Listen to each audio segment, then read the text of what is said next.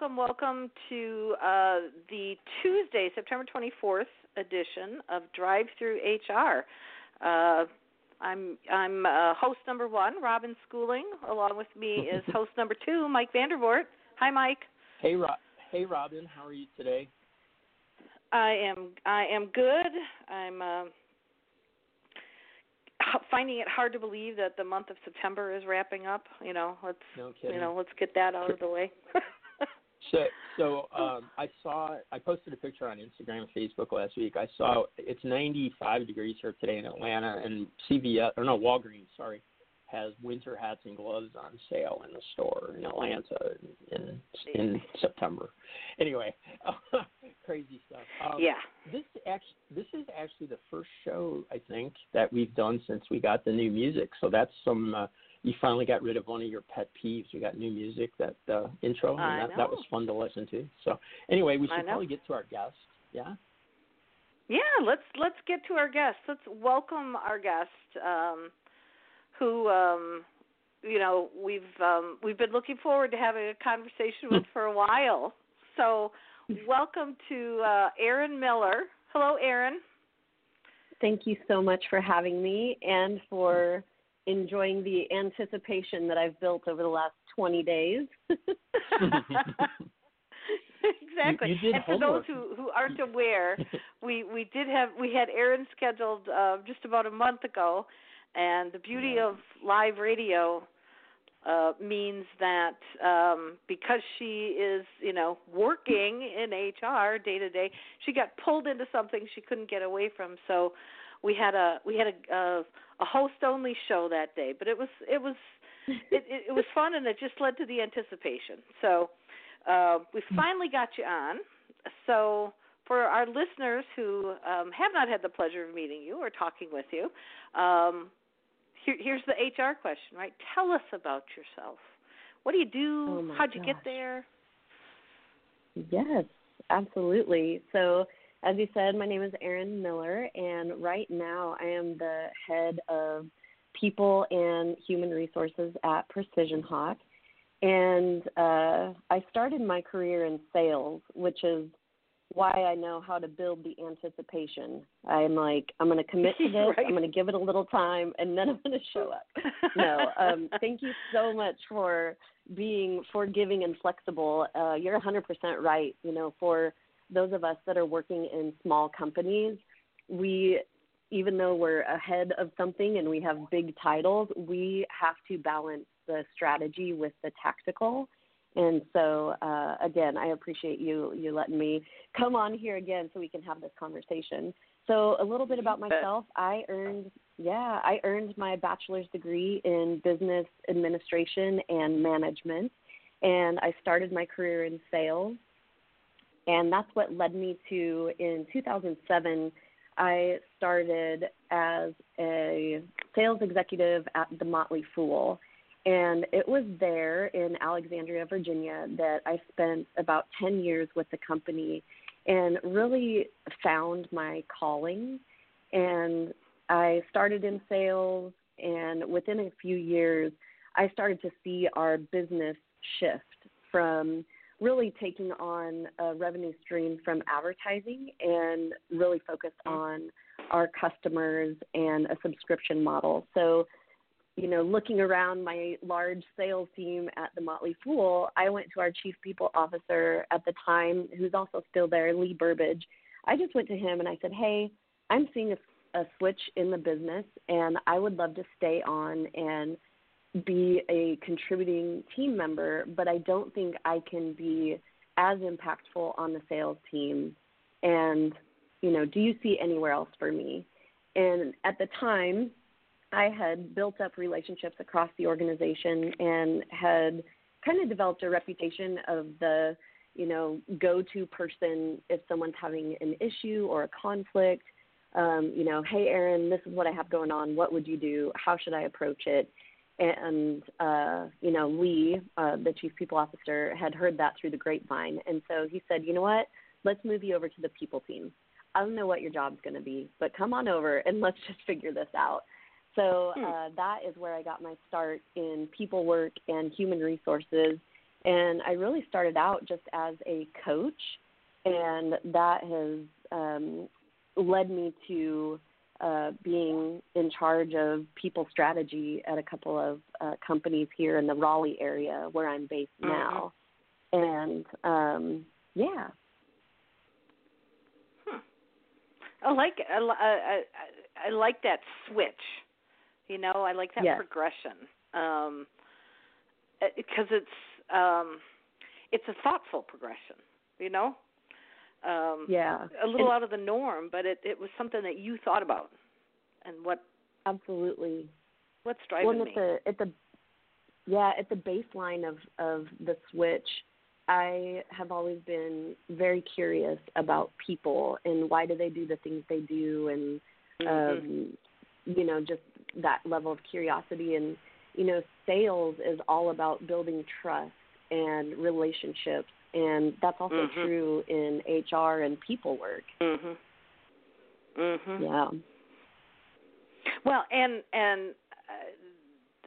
I know one of the things that you've you know, at Precision Hawk, I think the basis for that is something that you brought in for your team, right? That's the way you want to operate, with that foundation of trust and kind of why are we all here, you know, which kind of gets us to a little bit of the meat of what we wanted to talk about, which is, you know, looking at company values and how there's sort of a foundation for the organization, the behaviors you want, the actions that people take, all of that sort of thing. And if I'm not mistaken, I'm pretty sure over the years I read quite a bit of things about Motley Fool kind of leading the way with that from a people perspective as well. How was that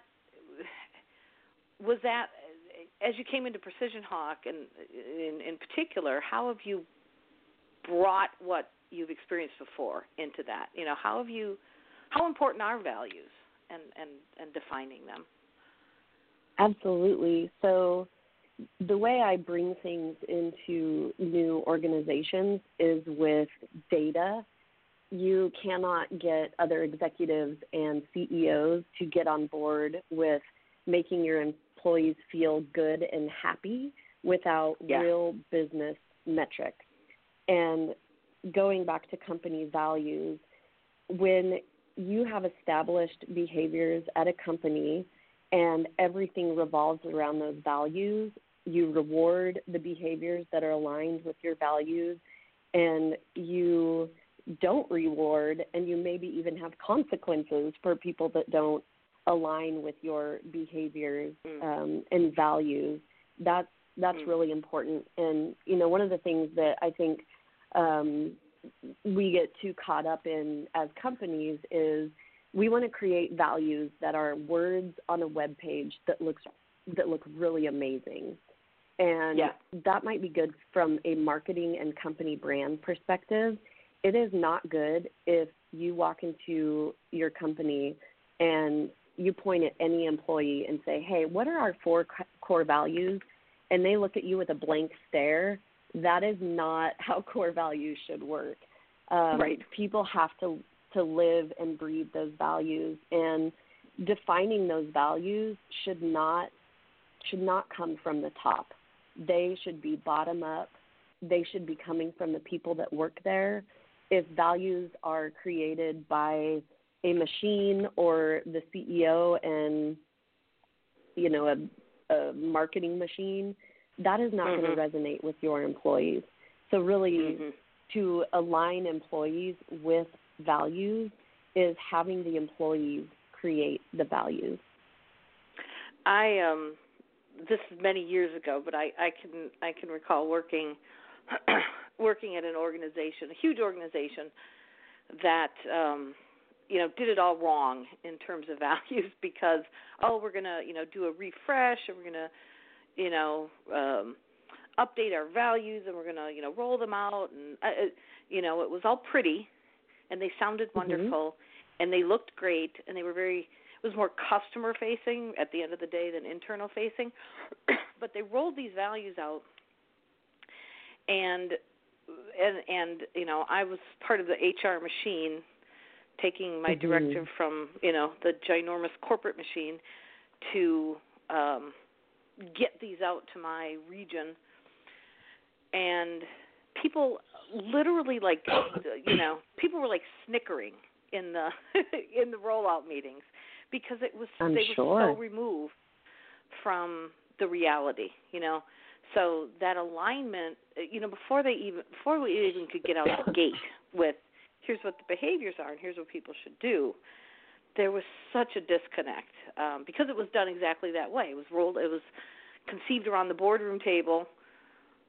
Some marketing agency came in and packaged it, and here you are. And when the rank and file, laugh at the absurdity of these stated values, you're doing something wrong. And that's sad.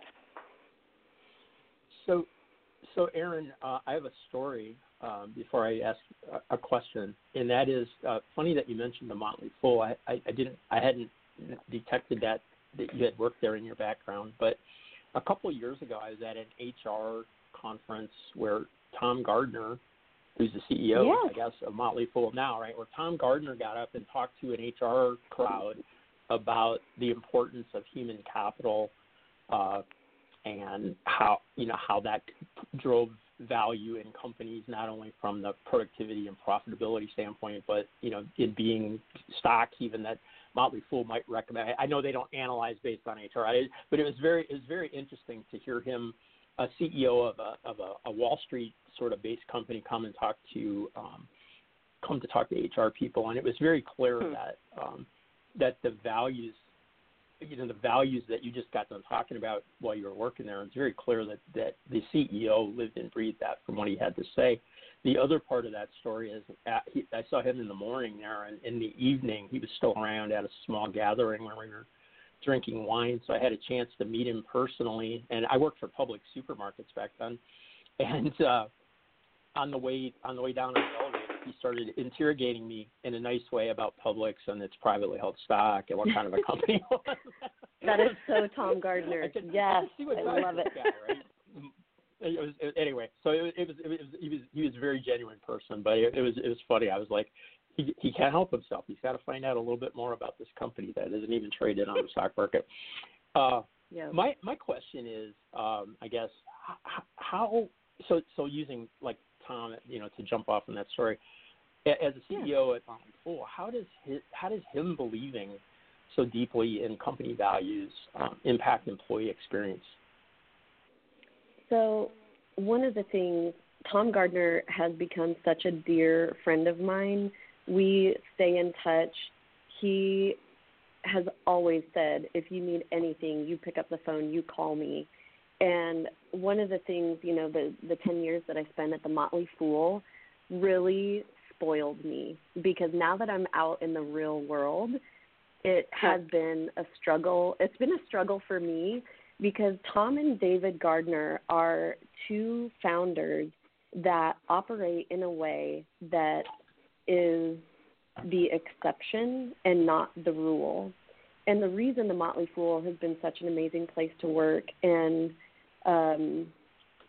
employee engagement is high and people feel productive there is because of Tom and David Gardner. One of the things that come up for me as I've moved around, people look at the HR department and they say, okay, you need one person for every 100 employees. And I look at them and I say, no. And here's why. At the Motley Fool, 5% of the employee base is the people team. So when I left there, it was a little over 300 employees. The people team was 20 people. Wow. And I will tell you that is the difference. When you have leaders at the top that understand the importance of human capital, they resource the HR and people team in a way that can support what employees need.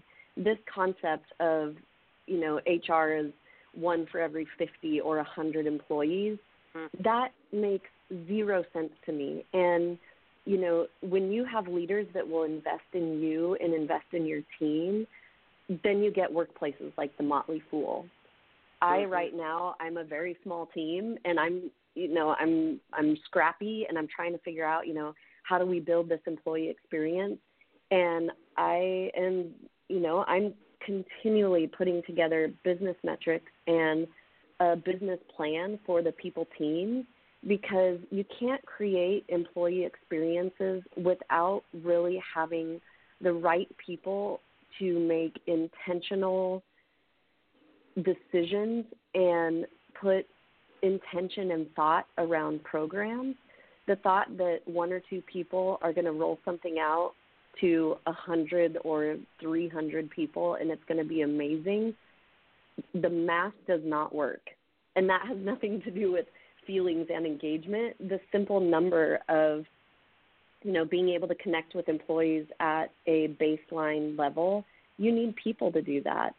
And, at the Motley Fool, again, when you have leaders like Tom and David Gardner and Lee Burbage and Kara Chambers, when they're able to get the resources that they need, it is wonderful. Yeah. I don't think I answered your question, Michael. Thank you. Let me step off my soapbox. What was the question? No, but that really gets us to a question that flows well off of that, because so often organizations will assign the responsibility for the employee experience, or even worse, assign the responsibility for, quote, culture to HR. Neither, which goes to show people don't understand culture, but also goes to show that people don't really think it through, because providing or ensuring a good employee experience, it's not just an HR thing, it's an everybody thing. And it's, yes, it comes from the top down, but what about that middle ground? Your managers, your frontline supervisors, what role do they play in providing a great employee experience? Absolutely. They play a very, very large role. And I would say, again, employee experience has a lot to do with the CEO, because at the end of the day, your head of HR, the way business is structured, we report to the CEO. So even if we have all these brilliant ideas and we say we need to be more open and honest and transparent, if your leader is not aligned with you, it doesn't matter what the head of HR or people does. And that's where, with it being top down, it's really important. And if your CEO or your leaders are not good at some of that stuff, then they should delegate to others. Yeah. But when it comes to employee experience, that's something that it does have to do with everyone, especially their employee. I would say, at the end of the day, I would rather work at a bad company with an amazing manager than a really good company with a bad manager. And that's because that manager-employee relationship is so important. And a lot of times that manager is going to have oversight on the career opportunities you get, the amount of money you make, the amount of recognition you might get, the number of times your name is brought up at the executive level. And I think when you can find yourself a manager that advocates for you and also tells you the truth, one of the things that I have loved about my time at the Fool was working with Lee Burbage. He and I developed such a strong relationship, and he was my biggest champion, and he was the first one to pull me in a room and say, hey, that did not go well. Let me give you some feedback. And as a manager, employee experience comes down to, are you building an authentic relationship? And it starts on day one. Actually, it starts before day one.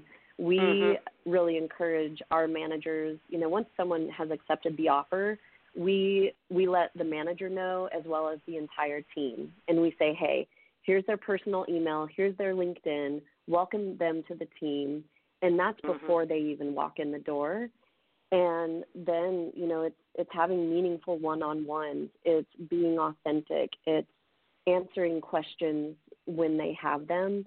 And as a frontline manager, sometimes you don't have all the information and you don't know. But a manager that's able to sit with their employee and say, you know what, I do not know the answer to that question, but I promise you I'm going to go find out as much as I can, and I will come back to you. Yeah. And that, one of again, one of the basic rules ahead, of Michael. supervisors that I was just going to say, that's one of the very basic rules for supervisors that many don't really deliver effectively on, and it starts to cause problems in the workplace when that becomes consistent. Sorry, you were going to say something else, Erin, and then I had a question. Yeah, no, I was going to say, again, culture and employee experience is not the responsibility of HR. It's the responsibility of every single person that walks in your door, whether they're the CEO or the front desk manager. And, the reason there are companies out there that have great culture is because everyone believes it, everyone walks the walk, and they also, employees at those companies believe that when someone isn't aligned with the values, that the leadership team is going to do the right thing, because you're only as good as your worst performer and your bad behavior, and that's something that it matters, and it's not words on a page, it's behaviors and action, and everyone in the organization being able to say, hey, one thing that I talk about at onboarding at Precision Hawk is I don't want to be the police. I'm not going to walk around and point out bad behavior. I am going to empower every person in this room to have a voice, and when they see something that they feel doesn't represent our culture, they should feel 100% comfortable going over to that individual and saying, hey, I don't like what I'm seeing. I'm confused. Are you having a bad day? What can I do to help? This is how we do it at Precision Hawk. And, if HR is the only person that is ever addressing bad behavior, that is not good either. Right. Yeah, that's that's the recipe for bad things to happen. I guess, so I just want to do a real quick reset. I mean, the reset is pretty late, but for those our guest is Erin Miller from Precision Hawk. I guess they make drones, which I thought we might talk about, but I don't know if we're going to have time. Yeah, we definitely should. Okay, well, let's do that. Let's throw in a bonus question. Tell us about the drone business and what's cool about it. I don't know what to ask. Yeah, absolutely. And I'll keep this to a minute or less because I know that we're coming down to the end of the show. But so Precision Hawk, 6.5. Oh, that's plenty of time. All right. So Precision Hawk was started as a robotics company where we were building drones. Now, in the last 3 years, we have really evolved because we have not we're not building drones anymore. What we're doing is focusing on data collection. So we work heavily with a company out of China called DJI. They build some of the best drones in the world. So we use their drones, and then we put our own sensors on those drones, and we use it to collect data. We work with a lot of energy companies, a lot of agriculture companies, but even though we do a lot of work with drones, I'd say we're more of a data collection company. And right now we're the market leader. We're working with a lot of big energy customers, and the main thing is, we've got distribution lines out there where people have, from an inspection standpoint, they've been driving a truck or a helicopter and trying to get photos of these structures. And what we're able to do is do it with a drone, do it much faster, get all the right images and process them. And we go back to our enterprise level customers and say, hey, here is all the data you need to make the right business decisions. And we're doing it at a much more efficient cost and in a much more accurate way. That is not the answer I expected. I didn't know what it would be. I didn't think so. I didn't think that drones equaled data company, but why not? Data drives everything these days. So let's spin back, Erin. Let's spin back to the topic of the employee experience and values and that kind of thing, and talk about trust for a second. And my first question would be, I have two, but the first one is, how do you ensure employees, how does someone in HR or otherwise ensure employees have trust in the organization that they work with or for? Oh, wow. That's a $100 million question. Do I get anything if I get this right? and you literally have like 2 minutes to answer it. Show. Yeah, we have like 2 yes. minutes. Okay. The pressure's on. So how do you ensure employees have trust in an organization? So trust is built in all the little moments. When you come into the morning, or when you come into the office in the morning and you say good morning to one of your employees, and then a couple of days later you come in and say good morning to the same employee, oh, how is your puppy? And trust is built in all those little moments. And when you start to really learn who the human being is and what they're bringing to your organization, that is one of the ways. The other way is work is a relationship, and companies cannot just get what they need from their employees. The employees have to get what they need. In any healthy relationship, when both parties are getting what they need, it's working wonderfully. And if one of those is off kilter or not getting what they need, that's when the problems happen. And the people in the workforce now, they can go anywhere they want. The job market is so hot, and the employees that are going to stay with companies are the ones that feel like they're getting the real deal. They know what's going on in their business. They have an understanding of how they're making an impact on the organization, and that is where trust is built on the personal level. And there's no magic formula other than do the hard work of getting to know people and do the hard work of being honest. Yep. Totally agree. Great answer. Thanks. Beautiful. $100 million check. Mail it to my house. Yep. I'm kidding. That's right. That's right. Yes. So we have 2 minutes. So we've got just a little bit here yet. So Erin, for our listeners, let everyone know where they can find you online: LinkedIn, Twitter, Instagram, Absolutely. wherever. Yeah, so LinkedIn, it's Erin Core Miller, and on Twitter, my Twitter handle is This Tweety. And the way I got that nickname is when I was born, I had giant blue eyes and no hair, and my granny Nixon named me Tweety Bird. And so This Tweety is my name and the way you can find me, and I would love to connect. Wonderful. Well, thank you so much. It was yet again another fast and furious episode, and we could have dove into it a whole lot more. But thank you, Erin. Thank you, Mike. Thank you. Thank you, Erin. And yes, we are. Thank you. See you. All right. Soon, Have a good day, Robin. everybody. Bye. Onward. Bye.